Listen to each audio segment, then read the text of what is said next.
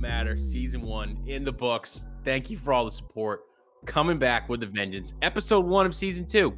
This is the one with the other sports, because as the saying goes, other sports are business, and business is booming. Okay? In our cups this week, it's a sour ale. Is that a saying?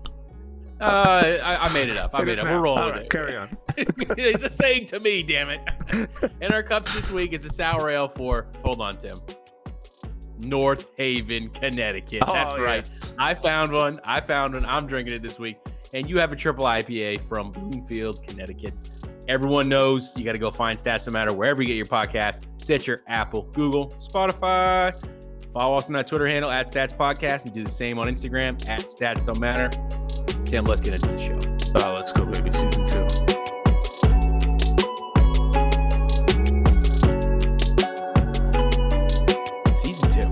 There's been a lot of things that have happened since the last time we recorded a podcast, okay? A lot of big things.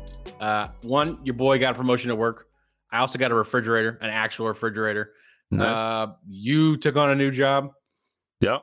I found a Kolsch that I like. I had to shovel my driveway like 3 fucking times. Like there was enough ice and snow to actually necessitate getting salt.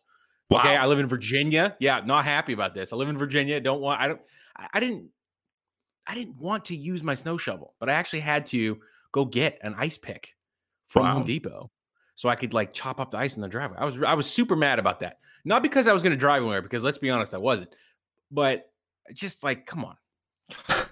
I learned how to ski. My 5-year-old learned how to ski.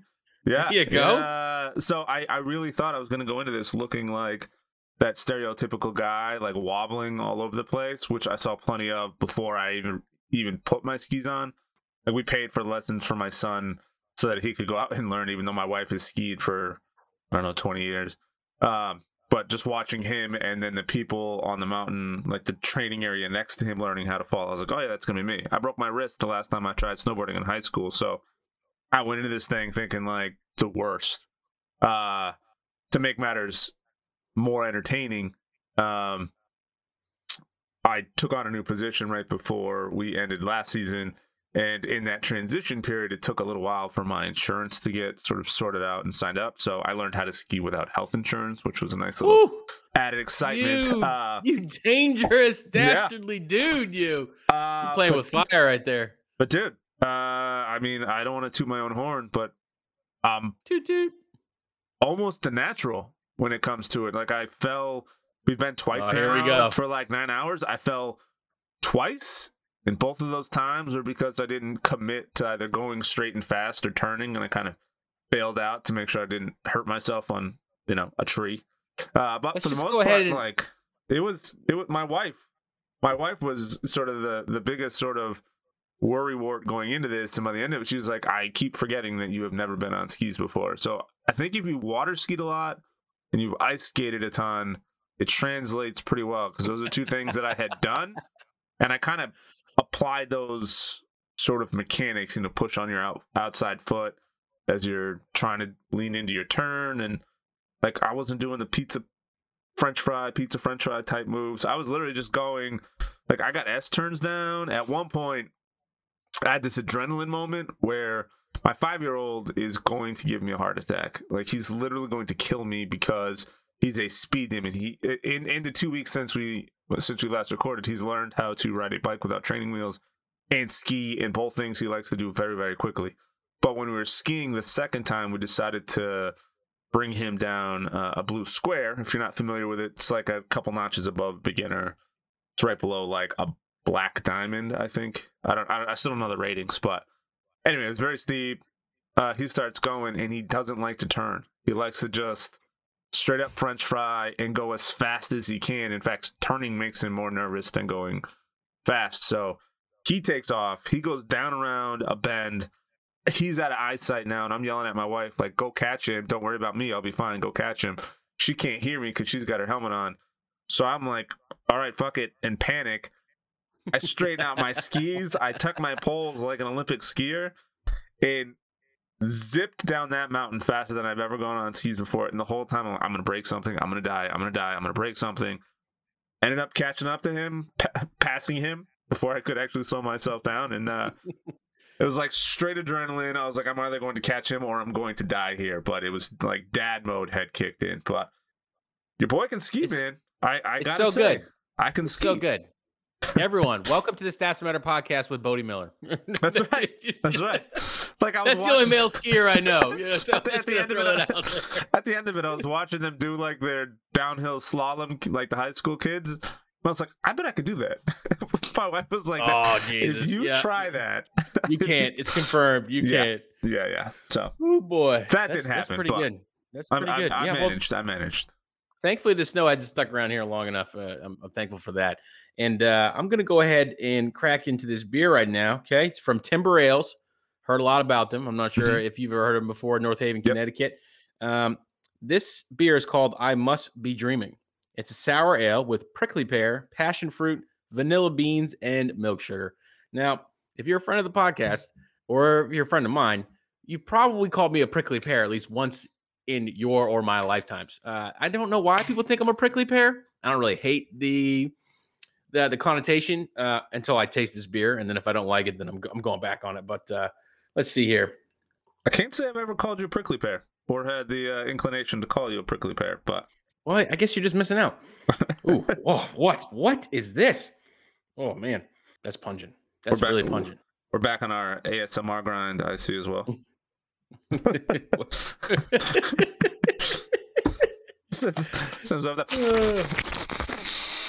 Yeah. One thing I love doing is taking the shittiest photos ever for Untapped. Just because there are some people put so much effort into it and their photos look amazing and they put all this work into it with filters, and I'm like, yeah, I got time for that. I'm just gonna take a snap and I'm just gonna do it. My wife will be like, I can make that photo look better. I'm like, this is not the point of Untapped. I'm not trying to get follows from Untapped. It's not. That's not the thing. So I got a couple guys who like whip out their DSLR cameras to take a picture of the beer they're drinking that night, and more power to them. That's just not my jam. The way that sentence you started, I thought we were gonna go way past PG-13 for this podcast, but we're good.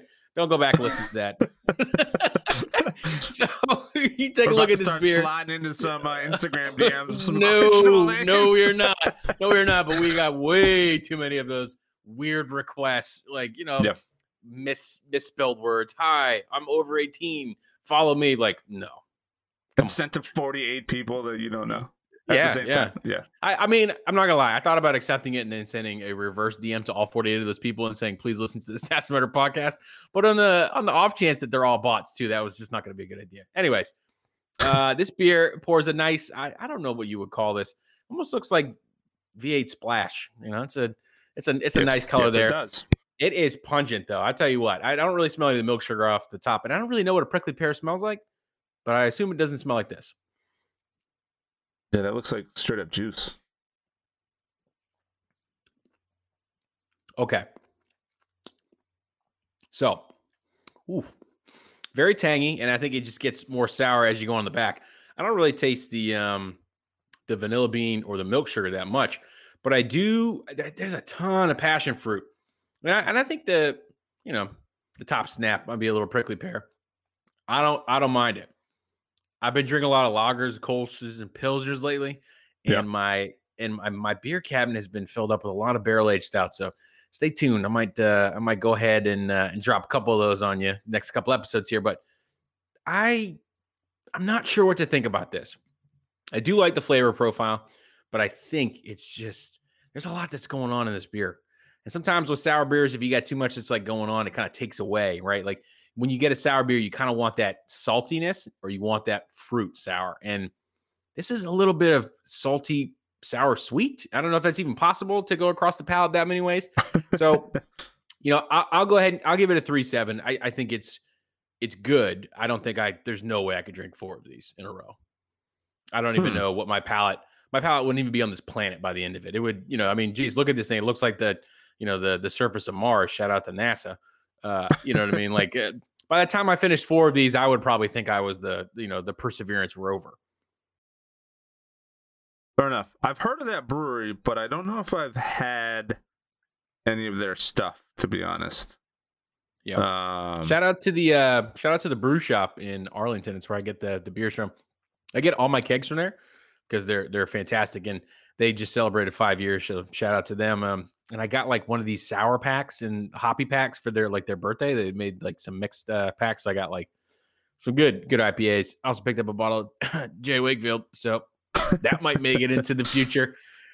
Yeah, we got we had a listener. So I'm gonna post a episode maybe after this one that we didn't do ourselves. I was a guest on another podcast for a woman by the name of Lauren DeCredico, who runs a program called Wicked Psyched.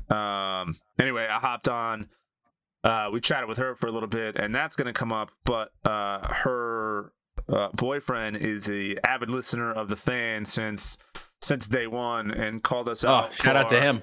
Yeah, and called us out for our lack of stouts. I know I've done a couple of them, but I told him we'll have to. Did we just get a 1 or a 2 star "What's in my cup" review? Yes, I think so. Let's go. I think reality is setting in. But it is ironic that you just said you had a closet full of stouts. I'm usually the stout one on the program here, so getting us both involved. But anyway, it's coming for you, man. It's coming.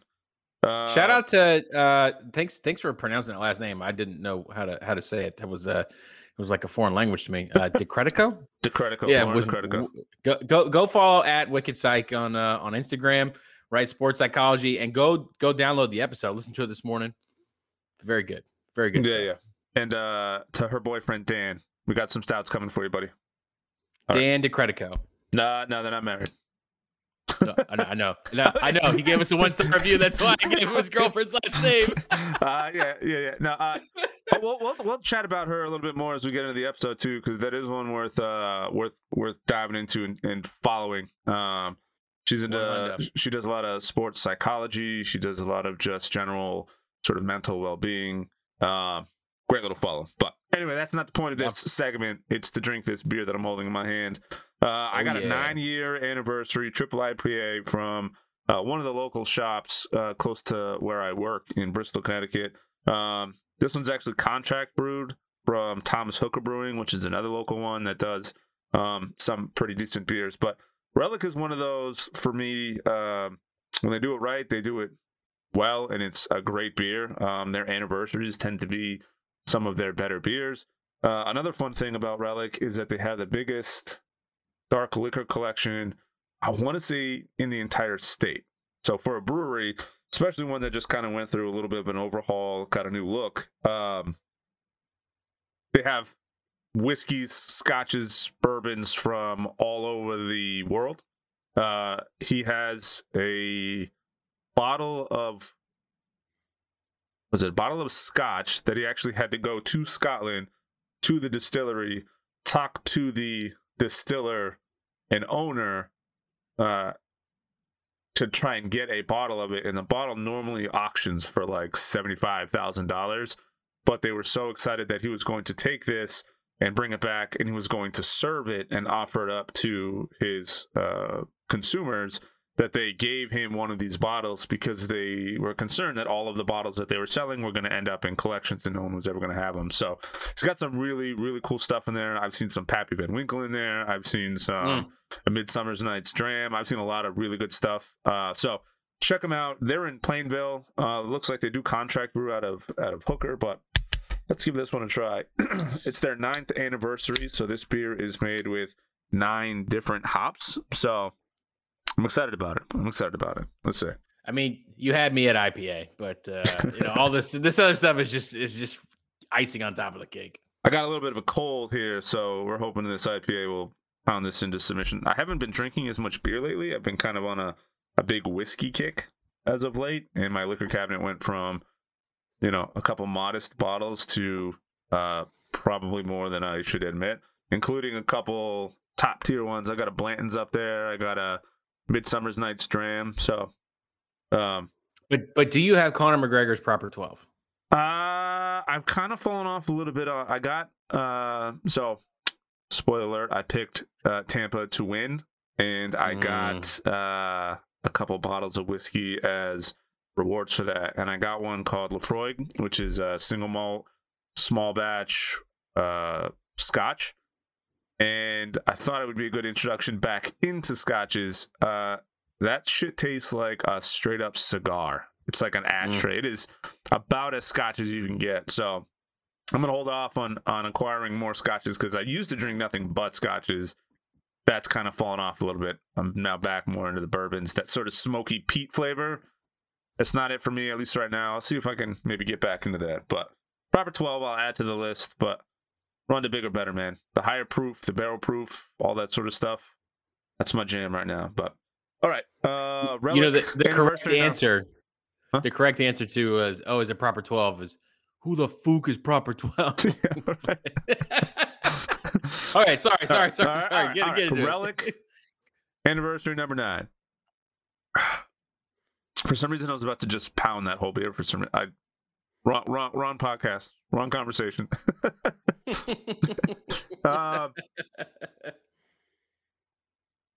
Wow, that is incredibly smooth for a triple. I think this is the 3rd or 4th triple I've had on the podcast so far. I had this one. I had one from Armada. Who was the other one? I can't remember where the other ones were, but this is pretty solid. There's almost no bitter. A lot of times you get these triple IPAs, they have that really harsh, like that alcohol bite on the end, like Trillium. Trillium triples tend to go about either they taste completely smooth and have no bitter, or it's just a mouthful of alcohol on the way down. This is surprisingly smooth. It has just enough of a bitter to remind you that it's an IPA that you're drinking, but all the hops kind of blend together. The one thing it doesn't taste like is any one in particular. So it's just sort of like a mashup of all the hop flavors that are in. They're just combined into one drink. So it's incredibly smooth. I have to say that. It's soft. It kind of has more of like a lager crisp to it. It's not as opaque as I was expecting it. I know you guys can't really see it, but it's like... Yeah, I expected it to be hazier. Yeah, it's like semi see-through, which as of late, I'm kind of more into some of the lighter IPAs. So this is kind of hitting a little bit of a sweet spot for me, and this may be just perfect timing for this beer. Rating-wise, I'm going to give it a 4.2. I've had better triples. I've had really bad triples. I think this is one of the better beers I've had from Relic. I have a couple others in the fridge right now. I was actually shocked when I saw this one come through, but yeah, no, that's really good. You get a lot of those fruit forward notes, a little bit of the bitter on the tail end on the way out, but it's kind of like a crispier IPA, not something you would really expect out of a triple. So thoroughly impressed. Yeah, 4.2. Fantastic. Triple IPA Tim. That's gonna be your new name. Yeah, I can't put my finger on it. Like what I would even compare it to. Because a lot of, like right off the bat, you get like a lot of the sort of citrusy, like over the top fruit, and then it just sort of mellows out into just a nice beer. It doesn't have like I don't know. That's a good beer. It's a good beer. I'm gonna have to think on it, and as I drink it throughout the episode, it's gonna come to me. And you're talking about this like it's a 4.2, but you're trying to give this thing a 4.5. That's what it sounds like. No. I think it's a 4.2, but I'm trying to figure out the best way. I wanna try and find a better way to describe it. I'm just having a hard time describing it. It has like characteristics of like a West Coast IPA mixed in with like portions of a New England IPA. It's like right in the middle.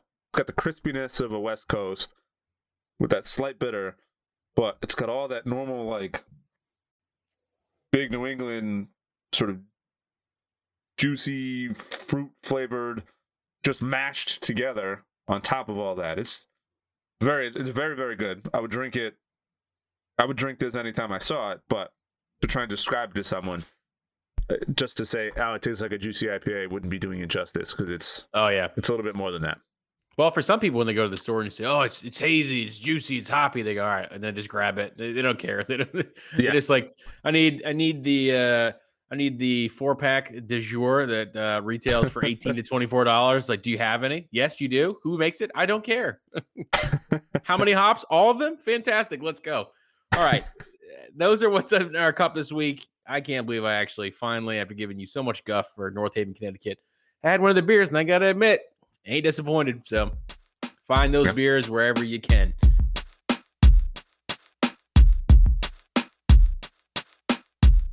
Tim, let's talk some sports now. The last time we talked about football. And football's over, although we're going to get into a little bit of the drama that's happened this offseason. But first, we got to talk about golf. So if you're not a golf fan, go ahead and skip ahead in the podcast. But thank you for downloading and subscribing on all your favorite social platforms. The U.S. Golf Association from Axios Sports jointly announced earlier in February that they will explore 4 potential changes to curb distance gains in golf, okay? Changing the specifications of equipment, changing how manufacturers test equipment, limiting the maximum club length to 46 inches, and allowing tournament organizers to implement equipment standards. They said, quote, golfers need to understand, this is the USGA, golfers need to understand that this every generation hits the ball further is affecting the game negatively. We're just trying to fit the game of golf back onto golf courses.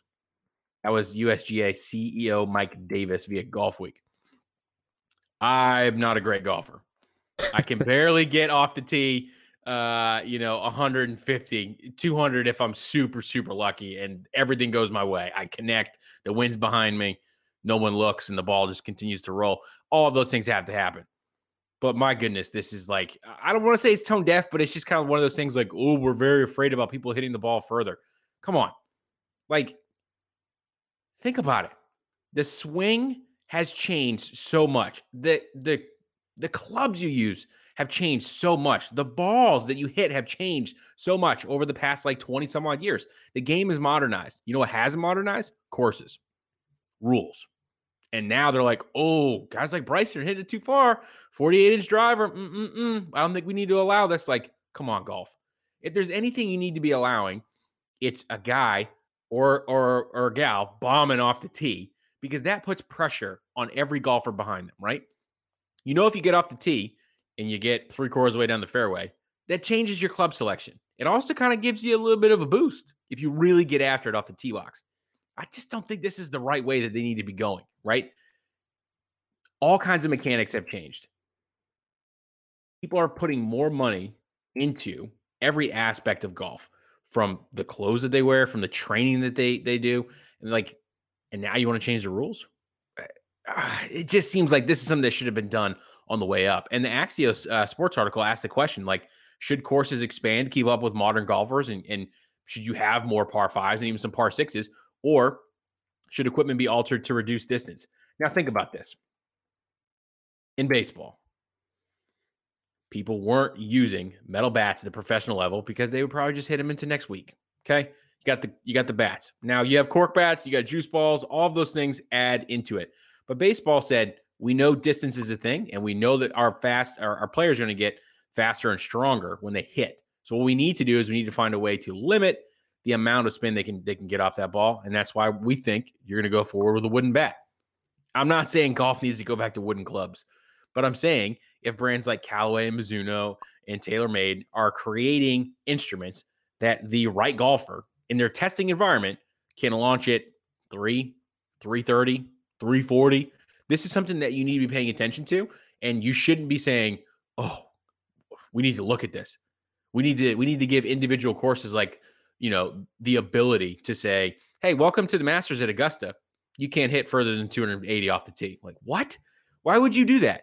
You know what I mean? Like, at that point, to me, it's almost like you're saying, listen, this is a par 4. It's now a par 3. That's what you should do.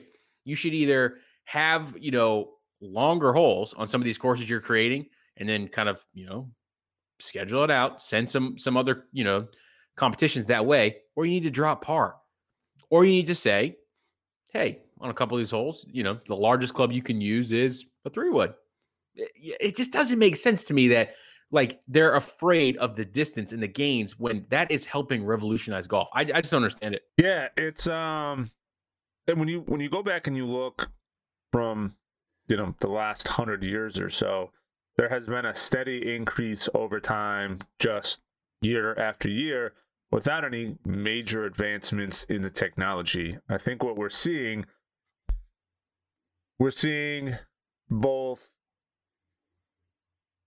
more athletic golfers. Like, compare the field now to what the field was back in like the 60s or 70s, where the longest drive was like 274. That was the longest drive on the tour. Was it usually in like the mid 270s? It went up a little higher and a little higher. When Tiger came into the league around like 2000, he was only hitting like 280 or 295, give or take, and the longest drive that was on the field was in like the 300, the low like 301, 302, and whatnot. Now, to completely ignore and say that equipment isn't part of the problem would be disingenuous, because it is, right? Like, there's a stark increase in distance. When the Pro V1 was first introduced, balls have only gotten better from that point on. But I think the bigger factor has to be the type of talent and the athletic ability of the people you are drawing into your sport. Now, the long drives, just like home runs, are what bring people into the stadium. They're what make it very exciting. But I decided to do a little digging for this season as sort of like a microcosm as to what like the rest of the seasons might look like. And I took the current top 10 golfers as far as distance goes. And I was actually a little surprised to see how that kind of matched up. So in that top, we'll say top 9, because the 10th player has only done one event. But this is the list. List is available on our social media channel. Definitely want to check it out. All right, so here's the list. It's Bryson DeChambeau, Rory McIlroy, Wyndham Clark, Cameron Champ, Dustin Johnson, Matthew Wolff, Luke List, Will Gordon, Dylan Fratelli. Now, there's a reason you're not going to hear or have never heard of a lot of those names, because they are nowhere near stiffing the top 20, 30, 40, 50, anywhere in the top of the FedEx Cup list. But they are some of the longest drivers on the course. Obviously, Bryson DeChambeau being the longest of all of them, which is what we talked about before. But what I then went and did is I compared driving accuracy, greens and regulation, their putt averages, their save percentages, eagles, birdies, pars, bogeys, birdies per round, and where they stand in the FedEx Cup. And despite Bryson being the longest drive on the entire course, the only category he is in the top 10 is eagles. Every single other category, he is well outside of the top 20 in most of those categories as far as driving accuracy. His driving accuracy is about 59%. The leader, the FedEx Cup leader, Patrick Cantlay, he's 61.9. In fact, the average of those top 9 is 53.96 compared to Cantlay's 61. In almost every single accuracy category, all of them fall behind. There is eagles, which many of them lead. And when I say lead, I'm saying they have like 1 or 2 more on the year than anyone else. Outside of that, they're almost all 100 birdies or less or more behind the current FedEx Cup leader. Birdies per round, they all average at least half a birdie less per round. Bogeys, they also fall well behind. Pars, same thing across the board. So despite what we keep saying as far as distance, and it does make it more difficult, it still shows that accuracy will continue to reign supreme. So are you going to get the ball down the course faster? Sure. But to see guys like Cantlay, who's currently leading, whose average driving distance is 300 yards, he's tied for 66th on the entire league. I mean, in the entire field, which puts him maybe slightly above the average mark. The lowest distance average on tour is 271.1. The highest, obviously, with Bryson is 32.39.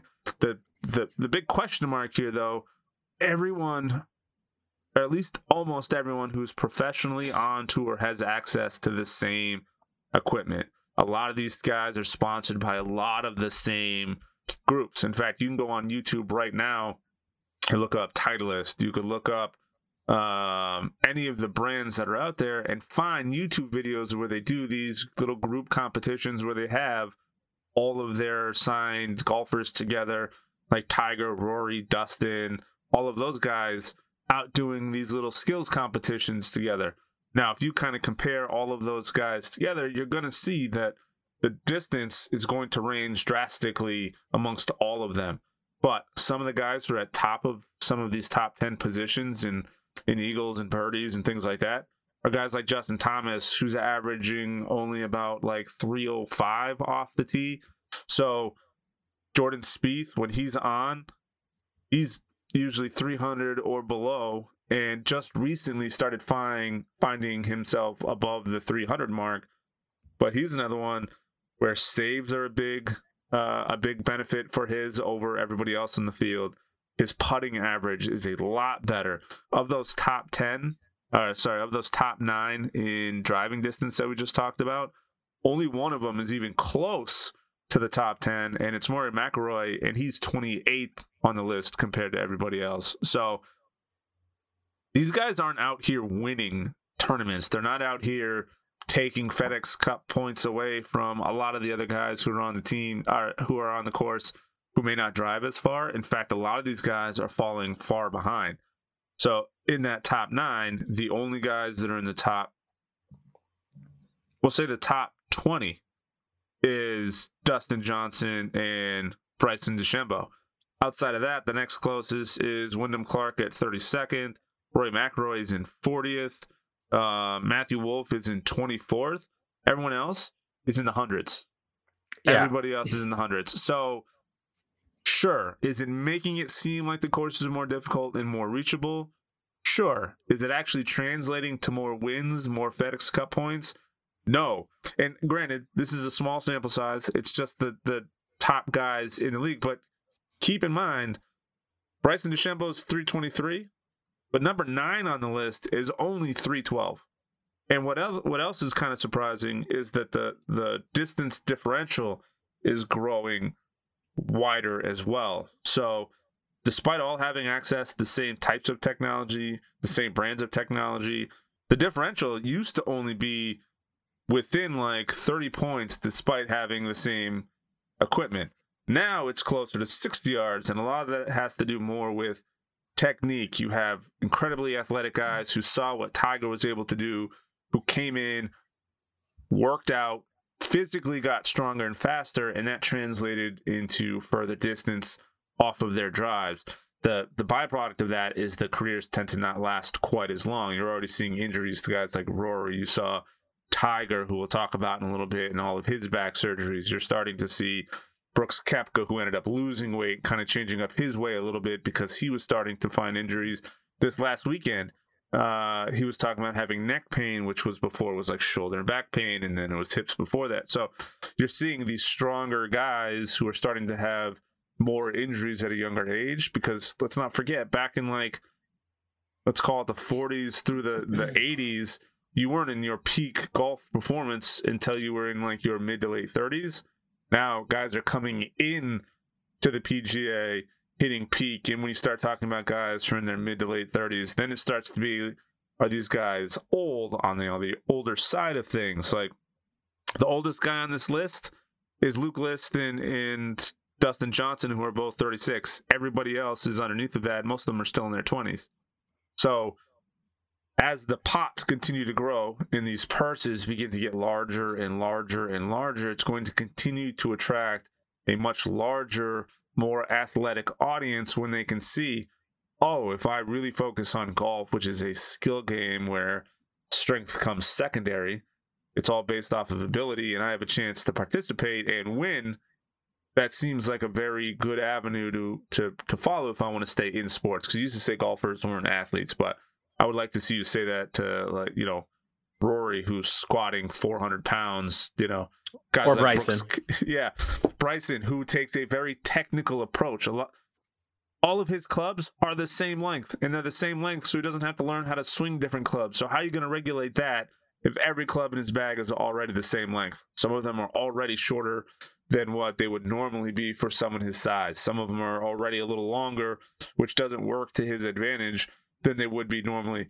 But his mindset was, okay, instead of having to worry about how to swing 18 clubs differently, I'm going to learn how to swing my swing to perfection, and then I'm going to have the clubs adjusted to match how I swing, which is like a scientific approach that he's taken to it. So a regulation isn't necessarily going to translate. You already saw what it was like when they got rid of the belly putter. Now you can still use that long putter. You just can't anchor it. And you're seeing a lot of the same results. Sure, did you see a little uptick when you were able to anchor it and keep it more steady against your body? Yes, you were. But making a slight club regulation, did it make that much of a difference? I don't necessarily think so. It was just a technique. It was something different. You're starting to hear the same thing with the introduction of shorts and hoodies to the tour now. But I think it's this is why golf is like just struggling to get like really, really out there. You know what I mean? Just like these are arcane rules. They are, and they're making headway into some of the way that the game is managed. Like, you used to be able to sit on your couch, call in when you saw an infraction, and they would verify it and then enforce it. You can't do that stuff anymore. And it is making strides. I mean, it's got some of the biggest viewership it's ever had. So I don't know if I would necessarily agree and say that it's struggling to sort of reach the peak. If you watched any of those tournaments when they were at full capacity from a fan's perspective, there are thousands and thousands, especially in an event where Tiger is playing and he's playing well. There are thousands and thousands of people in there. Anybody who doesn't know what that looks like, go back last year and watch the major that Tiger won as he was marching down towards the final hole. The sea of people that were there probably could have filled like a baseball stadium. There were so many people there. So I think it's doing an okay job bringing in younger, newer, sort of fresh blood. But yeah, there are still some things there. I think distance is a talking point, and it's something easy to get everyone hyped up about. Yeah. But if you really dial into it, I don't think the sticks are making as big of a difference as the athletes themselves are. Now, if agree. All you're saying is, if the conversation is let's handicap our athletes and make it harder for them to do their job, that's a different conversation than saying let's blame the equipment. Because, like, I've driven the ball over 300 yards, and I'm not a professional golfer. Go on with your bad self, Tim. Yeah, Triple IPA Tim. Woo! No, 300-yard driving Tim. It's having an athletic background. It's having some athletic ability. It's having worked on a swing. Can I consistently hit 300 yards? No, it needs to be like one perfect conditions, one out of every like 25 to 100 shots. And is it going to go straight? Not all the time, but I do have a long drive. Like, I would be higher than like the current tour low. Like, I know my average is probably closer to like 285, 290. 300 is a really long drive. It ended up I don't even know what it ended up being. I don't know if I'd necessarily trust the phone apps, but we walked it out. It was like 315 or something like that. The straightest farthest drive with ever a total had. Carry. Yeah. Hey, everyone, welcome to the Stats and Runner podcast with Tim Tiger Woods Cronin. I'm your faithful co-host. No, we're finding about all the opportunities I didn't take advantage of when I was a kid. Apparently, thanks, Mom and Dad. Yeah, I hear what you're saying here, and I do think that the boogeyman here is, you know, all this length off the tee. I think it's like, look at this left hand over here. Look at this left hand over here. This is a problem we have to fix. The problem you need to fix is people who are, you know, just gonna walk right off the course because their putting and chipping game is unreal. I don't care if you can go 315 off the tee. What I'm afraid of, if I was playing in a foursome with you, is we get to the second shot, I'm taking out a 3-wood, and you're like another 115 yards ahead of me, and you're pretty much on the green in 2. That's what I'm worried about, right? You know, but you have to make the shot. You can't just bomb it off the tee and everything is great. I said that earlier. I'm like, oh, it just makes you feel so much better. Of course it does. But you still got to connect on the second or the third shot if you need it on a par 5. And when I was playing the other day, I got paired up with some folks. Let's just say they were much, much better than me. Okay. And there was an older fella, and he wasn't that great off the tee. But I tell you what, that dude was a sniper from about 150 yards out. Like, we scrambled and we got onto the green almost every time off of his shots. His iron play was amazing. His bump and run game, incredible. His putts, stupefyingly good. But, something he struggled with a little bit was trying to get power off the swing on the tee. So it was a joke to him. He was like, "Hey, yeah, you guys hit out the tee. I'll do all the work down range." And it was like, "Yes, Steve, you will." Thank you very much for this. But it's like, golf, you're saying that the ratings are good and that they're getting more sets of eyes on it. Like, this isn't what they need to be doing. They don't need to be saying distance is a problem. Distance has been minimal gains. And as you just pointed out in that awesome research, by the way, just because you have the longest drive doesn't mean you're making the most points in the cup. You're not threatening to get a lot of trophies. Like, you still have to hit the second or the third shot. So I think this is sort of short-sighted. And golf is like, hey, we'll probably leave the final decision up to individual courses, and it'll only affect, professionals. So for all of us who aren't members at courses, or we are members, but we're not trying to get in the Waste Management, Open, or, the FedEx Cup, like, this doesn't apply to us. So why did you say it? Like, this is not news to me. It's anyone who's golfed, especially with someone of an older age persuasion, has heard the phrase drive for show, putt for dough, because it is 100% accurate. Right? There's a couple courses, and the course they play, there were a couple holes in the course they played this weekend, but they had drivable par fours, and they had some that were almost reachable, like 5 for some guys, and still, like, they just made those holes difficult. And could you reach the green? Sure. How many of them actually reach the green? Not many. So you still had to chip up onto what was a very fast green. A lot of men ended up with birdies, which for me is a fine score. If you look at the scores and you see the shock value of, like, someone putting up 18 under for a tournament,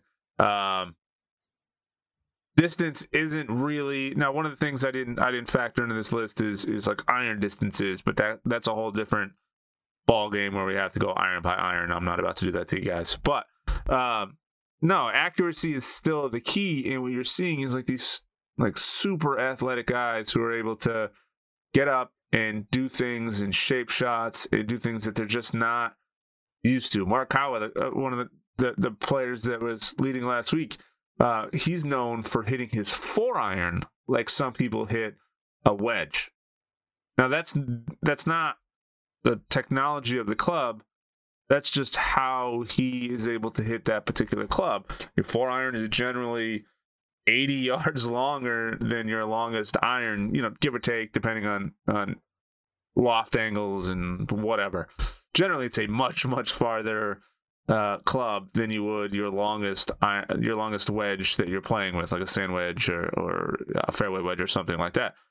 But he can hit it with the same loft, the same spin, and you can go online. That's another one. You can go on Instagram right now and find it. You can go on YouTube right now and find it. And he gets out and he demonstrates that, where he's taking it and he's literally plopping it around the pin from the same distance as some people hit their 9-iron, and does it from further back with the same sort of accuracy and the same sort of touch as he does with a 9-iron. Is that equipment? No, it's not equipment. That's just ability. That's more people at a younger age putting more attention on their golf game because they see the fame and fortune that comes with the Tiger Woods era of golf now, and the attention and the focus that guys like Brooks Koepka and Rory McIlroy, Tony Finau, all of those guys, Ricky Fowler has really touched and become sort of a fan favorite amongst younger fans. He was out wearing the flat bill bright orange before anyone else was doing the bright colors. So I don't think distance is it. Who am I? Some stupid casual player who likes to ramble on about sports on a podcast. You apparently can hit 300 off the tee. So I mean, everyone should be paying attention to what you have to say. You know who else? Who else hits 300 off the tee? Patrick Cantlay, the current FedEx Cup leader. There we go. Well, I mean, maybe this will all get blown to shit if he ends up winning. But you did bring up Tiger earlier. If you've been around a computer lately, you've obviously, well, why did I even say computer? Everyone has phones. If you've been around your phone lately, you definitely knew that TMZ reported a couple weeks ago, that Tiger Woods was in a pretty scary car crash. He was on the way to film some content for a celebrity golf outing that he was doing. He sustained really kind of serious injuries, a lot of broken legs, kind of had to be excavated from the car. And I don't think it's fair to ask the question without sort of prefacing the discussion, right? When we say, what does this mean for his career? Is a comeback possible? And where does he go in the sport from here?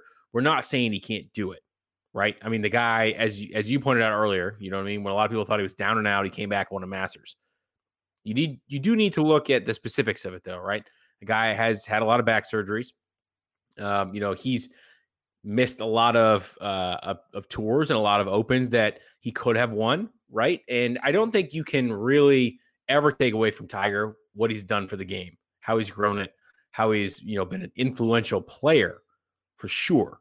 Yep. I think that we care too much about hardware and championships, and then people will be like, strongly in the Jack Nicklaus camp, or people will be strongly in the Tiger Woods camp about who's the GOAT of golf. But I don't really think it's up for a debate. I think one grew the game to be kind of a pastime, and one grew the game to be taken seriously. They're different eras, but I think one is strongly, in the lead, even if he doesn't have the hardware because of many, many reasons. But what I do think, and definitely, thoughts to Tiger, and I hope he gets well soon. If the injuries, as reported, broken legs and getting a rod inserted into your legs, like that's going to make just even coming back and being able to walk again and be normal, right? Just to be able to even enjoy life. That's going to make things super difficult. I don't want to be like, Stats That Matter said Tiger's career is over.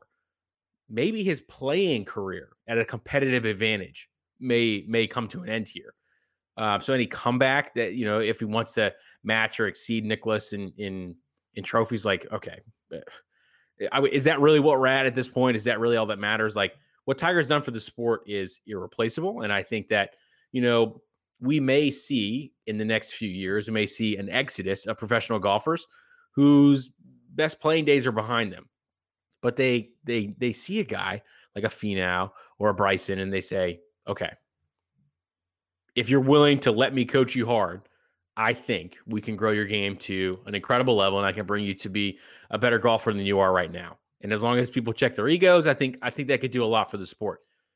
If this would never happen, of course, but if I were to go to a course and Tiger was like, hey, man, let me just roll with you. I'm just going to hit a couple out there just to kind of get in the swing of things, but I'm going to give you free smoke. Like, I'm going to give you all the tips. Like, who wouldn't want that, right? Mm-hmm. That doesn't mean that Tiger's just going to be one of those PGA professionals who makes, tips and tricks videos and hawks them for Venmo money. Like, that's not what he's ever going to do. His influence is too much.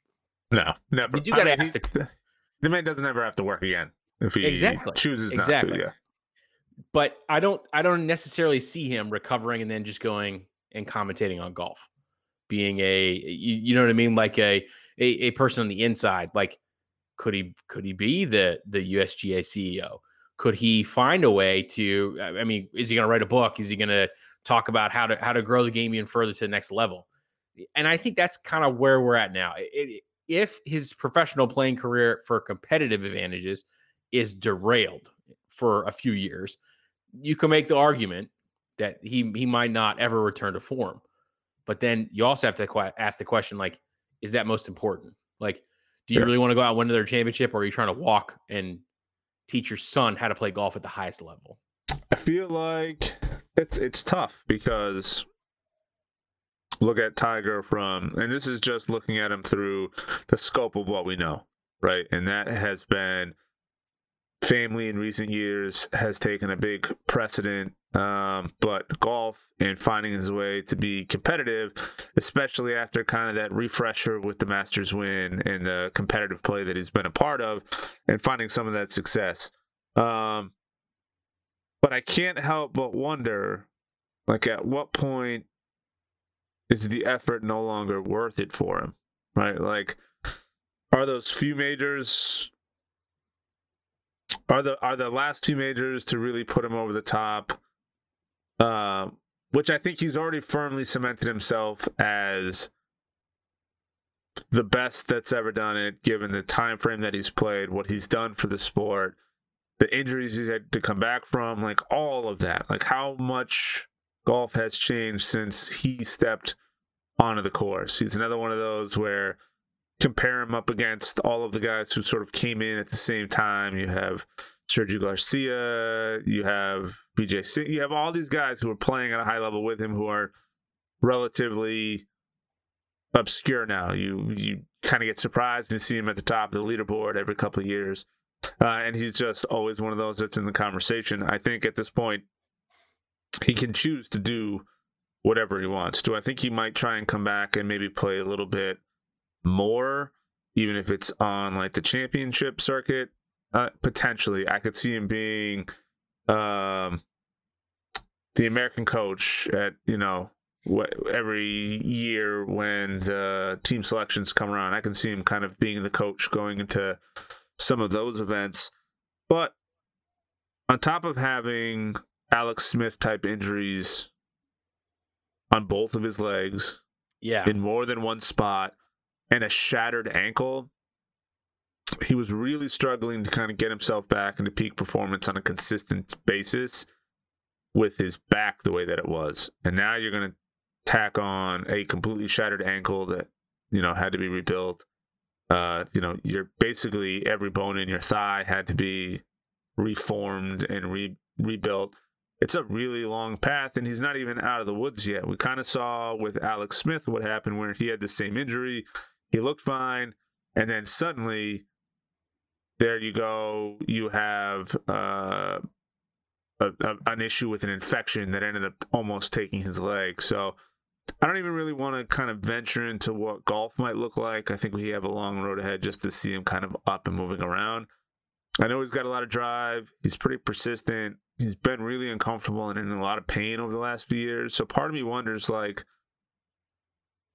for yourself, how much you want to really kind of push that envelope to get back out there when, like, you've done as much as you could for golf. Like, there's nothing else there. I think winning the major last year was sort of, for me, the final, like, icing on the cake. Like, if he went on and won others, you'd be like, oh my God, that's amazing. Look at him. He's still winning them. But it didn't have the same impact as what last year's did, where you had year after year of struggle and, like, Tiger's lost it and where's Tiger?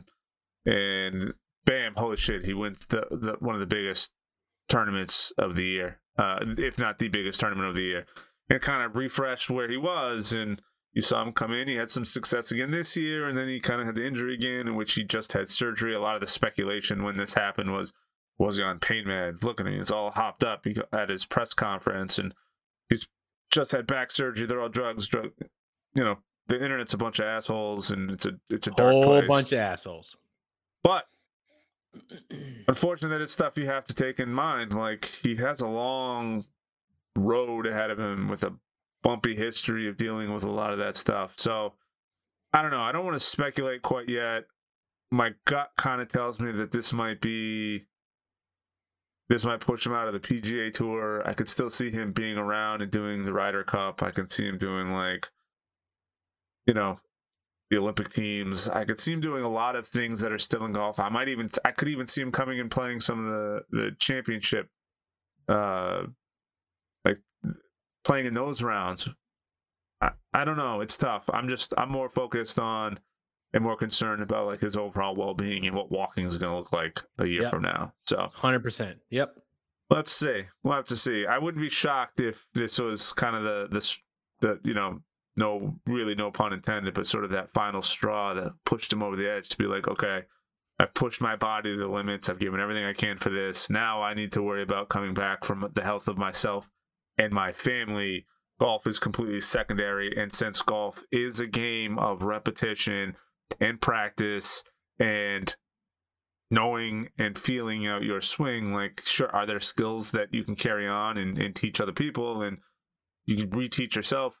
Sure. But if you want to play at a really, really, really high level, your swing you know that like the back of your hand, and he's just unfortunately just not going to have the same swing. So a long uphill battle from here, which is too bad. And we wish him the best on his road to recovery for sure. I tend to think just like you do that he will probably get back out there someday, but I mean, it's just unfortunately it's the draw, right? Oh, he broke both of his legs, but when is he making a comeback? And you're like, oh, Jesus Christ. Yeah. Like the guy is just barely out of the hospital yet. Like he hasn't even really put weight on both of his feet yet. Like why don't you stop trying to, hypothesize when he's going to return to form and when he's going to challenge someone? Like the game could have changed so much between now and then, but it's good to have a frank conversation about it. Yeah, it was good to see. I will say one of the one of the big eye openers was anybody who watched last Sunday and just saw, even if they weren't wearing the same color, but you had people across all the LPGA, the PGA, some of the other tournaments that were going on at the same time. You had announcers and broadcasters. You had the players.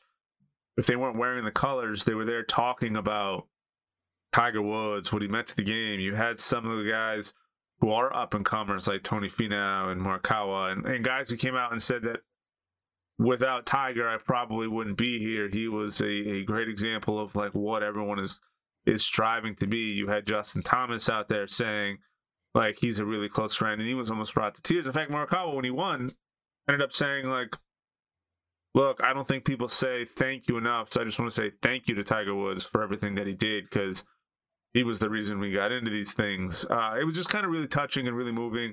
That might be enough of a drive to kind of get him back out for maybe a couple rounds, a couple tournaments a year. But I don't know. Let's see how he walks and moves and just goes on with regular life before we start pushing him to get back out. I mean, the only thing we need to worry about is the U.S. Golf Association being like, hello, Tiger, welcome back. Everything is par 3 now, and you cannot use anything over than a 4-iron hit off the tee, because Bryson DeChambeau hit 450 off the tee the other day. Like, all right. Yeah. Let's move on.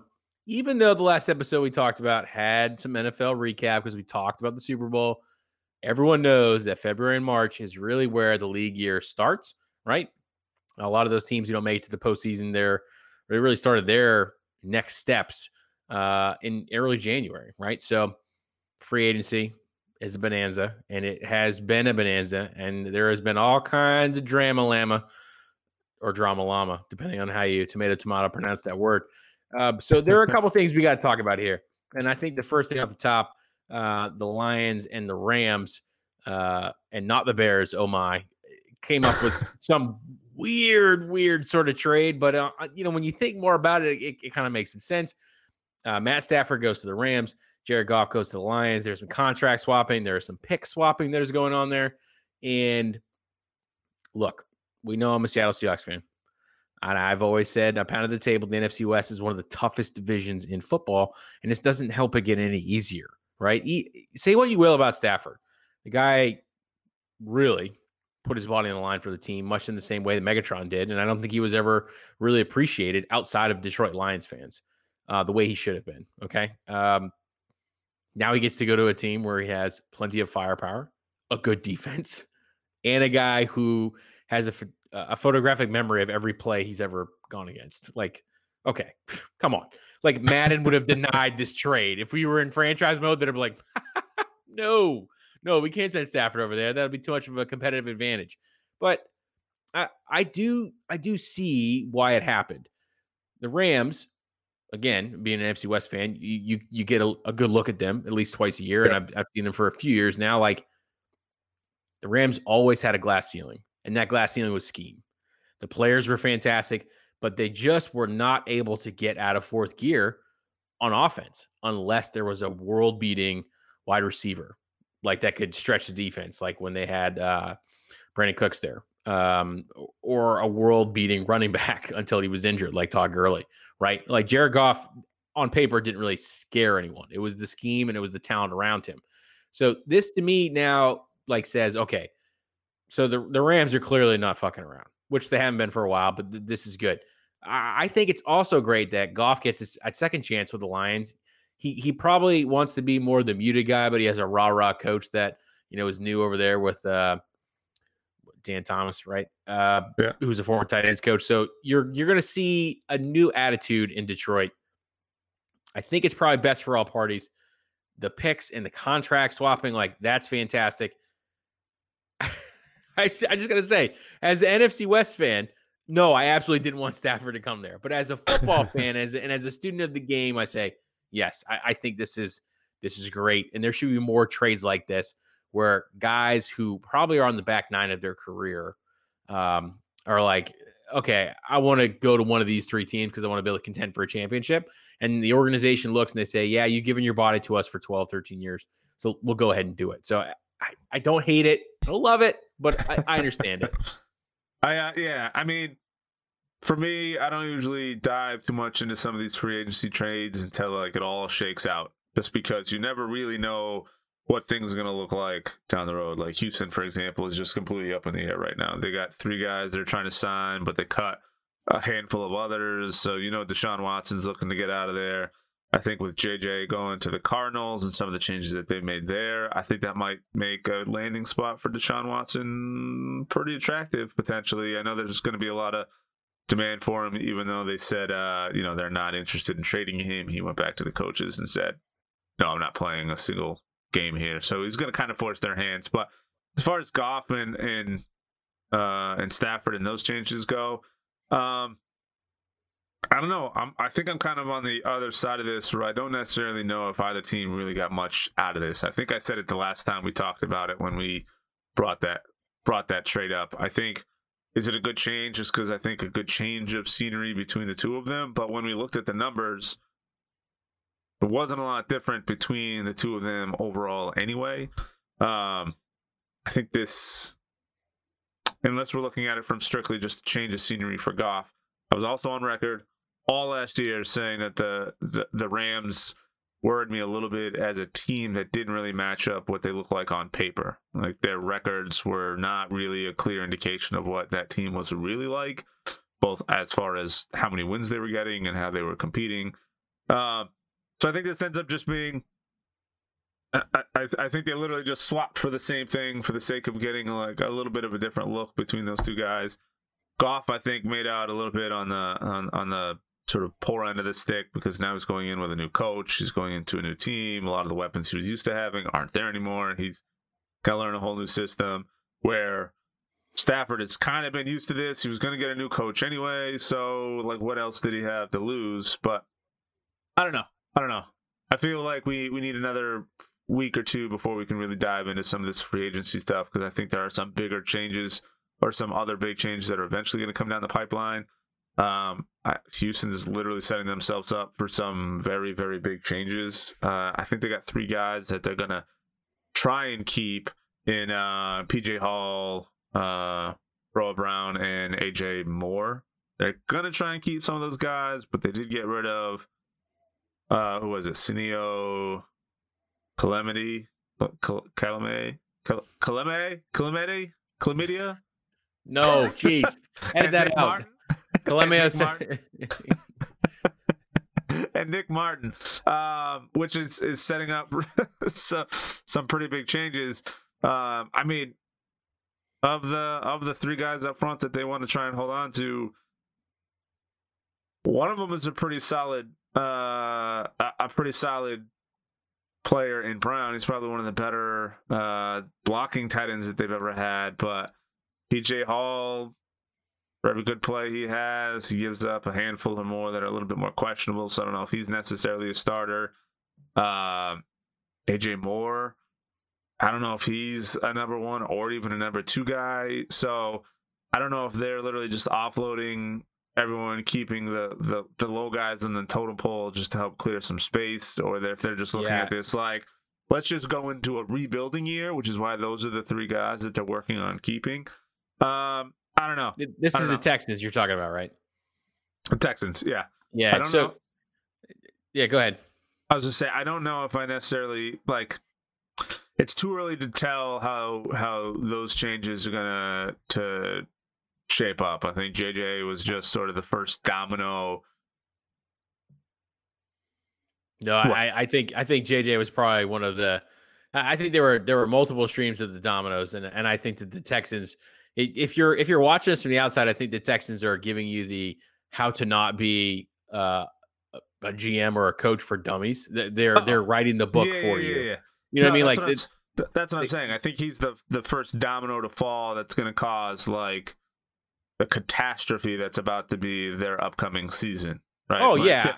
They set that all. Okay, I see what you're saying. Yeah. The GMs all set that in motion, and I think JJ and his departure was going to be the first domino to topple before the rest of them all fall behind. And then next thing we know, in this year or next year, we're going to be talking about a rebuilding year and a rebuilding season for Houston. I think completely, especially if they don't trade Deshaun and Deshaun has to just sit. Oh, yeah. I think at this point, if we're moving on to the Texans and we're talking about them, they're going to have to do something. I think that there's been a lot that's been excellent and written and discussed about how the Texans really attempted to be the Patriots light. They tried to be the Crystal Pepsi version of the New England Patriots, and it did not go well. It did not go well. Okay. Yeah, some coaches are able to be both GM and head coach. Bill O'Brien was not it. And Jack Easterly obviously had more influence over that organization than Cal McNair wanted to discuss. And, it's not just the comments from the owners that you can't let the inmates run the prison. It's not just the fact that D-Hop and Bill O'Brien didn't really get along. It's about the fact that there's a culture around that organization in which they do not value personnel. Yeah. They don't. They want someone to come in and they want someone to follow what the top wants. And I don't think that necessarily the head coach and GM, I mean, Nick Caserio is a fantastic guy, right? He did a lot for New England. But you're no longer in New England. You're in a new situation which your franchise quarterback has pretty much said, I don't plan on playing a snap for you. Yeah. Good luck. So now you've got to go back and you've got to be serious about what quarterbacks are out this year and what you need to do, or trying to get someone in free agency. And the head coach is the first time head coach. He's the only black head coach hired off of this last round of, head coaching vacancies. Like, what a way to start for him. You know what I mean? And that's not his fault. Yeah. Unfortunately, it's going to reflect on him, though. Which is too bad. But this goes into a bigger problem. There's always this conversation about who to pay the most. And we crunch some stats, and quarterbacks who get 12% of the cap, they find a way to make the Super Bowl. Yes, because you can go ahead and spend the money on other defensive players. But there have been some franchises, for example, like Houston Texans. Remember, they had J.J. Watt, Jadeveon Clowney. Yeah. They had a lot of talent up front. They didn't have some talent on the offensive side. I said Andre Johnson. Then Watson kind of got there and showed that, hey, we got the grit. We have the resolve. We're going to do this. And then for them to go 8-8 last year was just terrible. Now, you got to take that with everything that happened. You fire the coach in the season. But, like, when that clip aired of Deshaun and JJ, when they were walking off the field, and, Deshaun said to JJ, I'm sorry we wasted one of your – oh, no, sorry, the other way. JJ said to Deshaun, I'm sorry we wasted one of your years. That tells you something fundamentally about the organization, right? And you got a quarterback that doesn't want to play, and then now J.J. Watt goes to the Cardinals. Again, NFC West guy over here. I'm just fucking tired of Russell Wilson having to face a murderer's row of all these defensive ends. But, I mean, good for Watt. Remember, just a few short years ago, Watt got one of these massive extensions that reset the market for defensive ends. And yes, you can talk about injuries and how that has affected him and how he's not been able to play a full season, but you've never been able to discredit the guy for the violent nature that he plays with every single play he's on the field. Okay? There was that awesome photo of him in the Houston Chronicle with his nose that was fucking smashed. Okay? I'm cursing a lot here because I'm pretty upset that he's in the NFC West. Okay? This is just me going through it. But this is a guy, like, his nose is bleeding and he's like, whatever, I'm back out there in the field.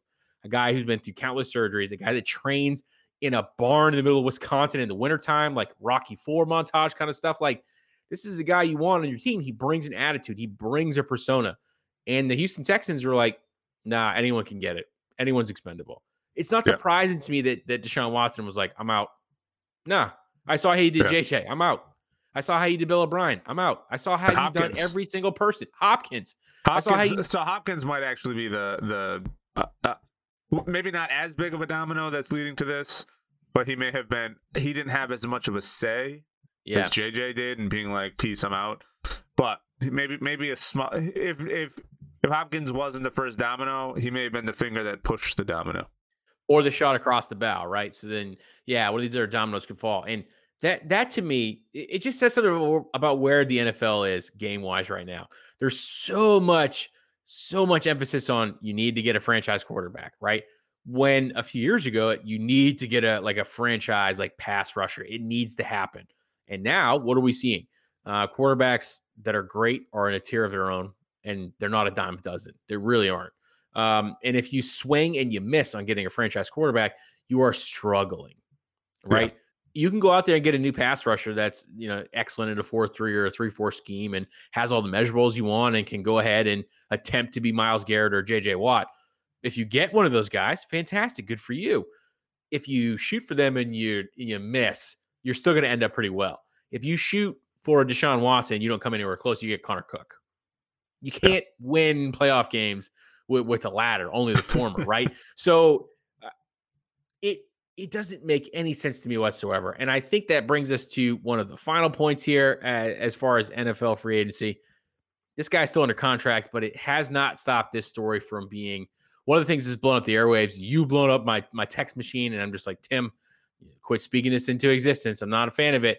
But there has been drama with Russell Wilson and the Seahawks, and I got to be honest, I'm Team Russell at this point, okay?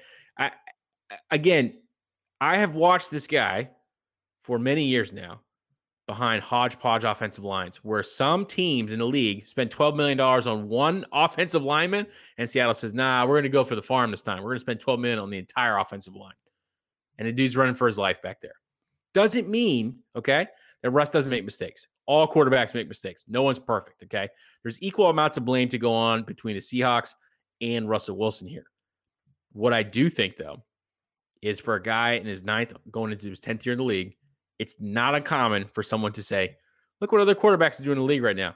Tom Brady wanted a little more firepower, didn't get it. He kind of didn't want to take less money. He decided to go to Tampa Bay. Look what they did. They won a Super Bowl. Deshaun Watson doesn't really like what the organization is doing. He's going to speak up. He's going to tell him where he wants to go. Do I think Russell Wilson is going to be a Seattle Seahawks this year? Of course I do. But do I think that Russ probably got to a point where he said, I'm one of the most hit quarterbacks in the league? Some of those are on me, and I know that. And I'll come out and say that. But when you look at the Pro Football Focus grades, and I encourage you to do this the next time the Seattle Seahawks are on primetime football, you will not find more than one or two, but usually one offensive lineman that is in the top 10 PFF grade. Most of them are like, 33 out of 34, 119th out of 135. I understand that the offensive line position has been devalued in the fact that all the money goes to pass rushers, so nobody really wants to be an offensive lineman. They don't exactly grow in trees. There's not a whole bunch of 6'5", 380-pound dudes just growing on trees. I understand that. But Russ is kind of at this, I don't know, maybe mid-career slump, right? Aaron Rodgers had one, Tom Brady had one, but they all had decent offensive lines. Maybe there was coaching, maybe there was other things, injuries that kind of led them to that. Russ decided, hey, we're going to go ahead and light the league on fire. Had a couple games where they misstepped, and then they just went right back to old typical Seahawks football, and there's definitely some tension there. I can't hate on Russ for wanting to have some consistency and just saying, please stop giving me a Patrick offensive line. Give me something more. He wanted more superstars. They went and got Carl Dunlap. They went and got Jamal Adams. They don't have first-round picks, so they don't exactly have a ton of leeway to work with. And by the way, you're paying Russell Wilson $40 million a year. When he came out and said, I want to go to the Bears or the Dolphins or the Saints, it's just like, or the Raiders. Come on. You're not going back to Tom Cable, not offensive line, because he was the start of all these problems in Seattle. There might be some cultural differences that Seattle needs, but to be honest, Russ has always gotten knocked for not being loud enough in terms of racial justice, which he changed, not being loud enough on aspects of the team, which he's changed. Now he's getting talked down for. Loud enough and not being his own player, his own individual, which, I mean, I made the joke about, trademark and let Russ cook, but go make your money, man. You know what I'm saying? Like, yeah. I totally get that. I don't think he wants out. I think he wants to be heard. And if you read the fantastic article that Mike Sando and Michael Sean Dugar of The Athletic wrote, you will know that there is definitely something in that team that is off. And damn it, again, the NFC West, just wish we could have an easy division. Just Can't we be the NFC East for like one season? Come on. I think if this isn't, I think if he's not out this season, he's out next season. Because I don't really see any major changes. I see teams around him that he has to go up against, as you've already listed off, making changes. I think Seattle's on a really short leash, but I also think if, as we approach the end of free agency and the start of the season, some teams are going to start throwing them offers that might be too good to pass up. There are plenty of teams out there who are going to be looking for quarterbacks. It might not be quite as easy if they don't make major moves. I don't even know if I would give them until the draft. If they don't make some major moves between now and the end of or the start of the season, this is, in my opinion, his last season there. I don't think he's got love for Seattle because he's been there this whole time. But I don't know if he's got that much love for Seattle. You've seen the memes going around of what he looks like in the offseason and what he looks like when he's, how many Super Bowls are you going to spectate before you're like, why are we doing things differently than what they're doing? And I think that's why he's finally said he's going to go vocal with it, right? He's probably said stuff in the past to people internally thinking that the organization would take care of it. And again, that's the article from Michael Sean Dugar, Mike Sando at The Athletic. They said, yeah, we got to the point where obviously things were changing. So Russ maybe in his camp decided to take it down the outside. And unfortunately, even though the NFL has football in the sport, like it's also a business. So there has to be some conjecture between like the players and the agents to try and force the organization to do what's best for them and also for the players. So there's going to be that give and take also. It's a fascinating yet also extremely terrifying aspect of it. When I got people like you sending me memes of Russell Wilson and other jerseys, I'm just not about it. You know what I'm saying? Just not about it. Dude, you're about to see what everyone's... and here's my prediction, no matter what team he's going to go through next, because he's not going to finish his career in Seattle, I don't think. He's not going to be the type that's going to retire. I think he'll just literally move on. You'll feel what it's like for all those New England fans who have to like... Don't even compare him. It's not even his team. What, for Tom Brady to be in another jersey? It'll 100% be the same for you. Oh, for Tom Brady to be in another jersey after he won you 6 Lombardis, cry me a freaking river. Can somebody make note of this on the record? Sam is saying that it will not impact him the same way as it would New England fans when Sam goes, or when Russell Wilson goes, he'll be fine and let him ride off into the sunset, and he won't root for him at all. I'm only that confident because I don't think it's going to happen. I also bet it all on black, and my lucky numbers are 2, 4, 7, 18, and 55. Put them on the Powerball, and you lost your Super Bowl pick. Whatever, shit happens. All right, folks, we're gonna wrap it up there. We had more stuff to get to, but already we're dragging on for about an hour and a half. We know you guys got things to do, so on the next episode, we got season 2. Episode 2. That's right. We're big boys now. We go by seasons. But no, on the next episode, we're going to dive into a little bit of NBA. The season's kind of shaping up, starting to give us, who to look forward to for the playoffs. We got hockey, Bruins kind of coming out strong, holding the number 1 spot and slipping as of late. We got some coaching changeovers that seem to be maybe a little knee-jerk reactions. And the second time, a coach by the name of Claude Julien has been given the boot despite the team seemingly performing well. So we'll dive into all that. Also, spoiler alert, little future planning. Sounds like we might try and mix in a little bit of The Bachelor, both leading into the final episode and recapping the season. So that'll be a couple weeks from now, but something else to look forward to. If you guys are Bachelor fans, I'll be there. I'll be listening in. We're going to have our wives on as special guests because I'm the odd man out here. Both Sam, his amazing wife, and my wife, all of them are big-time Bachelor fans. I am not, but... You're not yet. You're not yet. My wife has been trying as long as we've been in a relationship, and there are 2 of those seasons every single year. It's just not happening. It makes me uncomfortable just to watch it. 2. Oh, my sweet summer child. There's like 3 or 4. I just asked Sam what the schedule looked like, and he was like, "Oh no, next week." And then he broke down what each episode was leading up to the finale. So Sam's in it real deep. So we thought it might be a good little idea to maybe kind of tie that in a little bit here. We know a lot of you guys are fans. Some of you guys might be closet fans. Here's your outlet and your chance to listen to it. So anyway. Look forward to that coming soon over the next few weeks. But next week we're gonna dive, or on the next episode, we might even record another one this week. But we got some hockey coming, we got some NBA coming. We're gonna keep an eye on some of these free agency moves.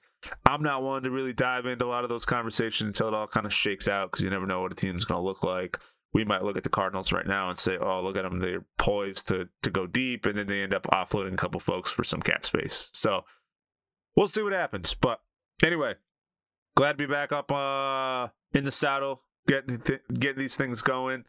Couple ideas we're spitballing to kind of bring you guys some content on a more regular basis, more than just one a week. So be on the lookout for those. But otherwise, we will catch you guys on the next episode. Don't forget, check out the Wicked Psych podcast. Check out her Instagram, Lauren DeCredico. She's at Wicked Psych. All things mental health related, sports psychology, getting you guys in the right mindset. Great content, great listen. She's just now getting her podcast up and running, but at some point we'll have her on the show as well, just to kind of go over sort of the state of mental health in sports and, things that she has picked up on over the years. But anyway, Sam, great to be back. Yeah, very great to be back. Shout out to Wicked Psych. And you being a podcast coach. This is great. And the next episode, which is going to be NBA, NHL, and Stouts. Looking Stouts. All right, everybody. Peace. Waited for years. Many doubted we'd ever see it. But here it is. The return to glory.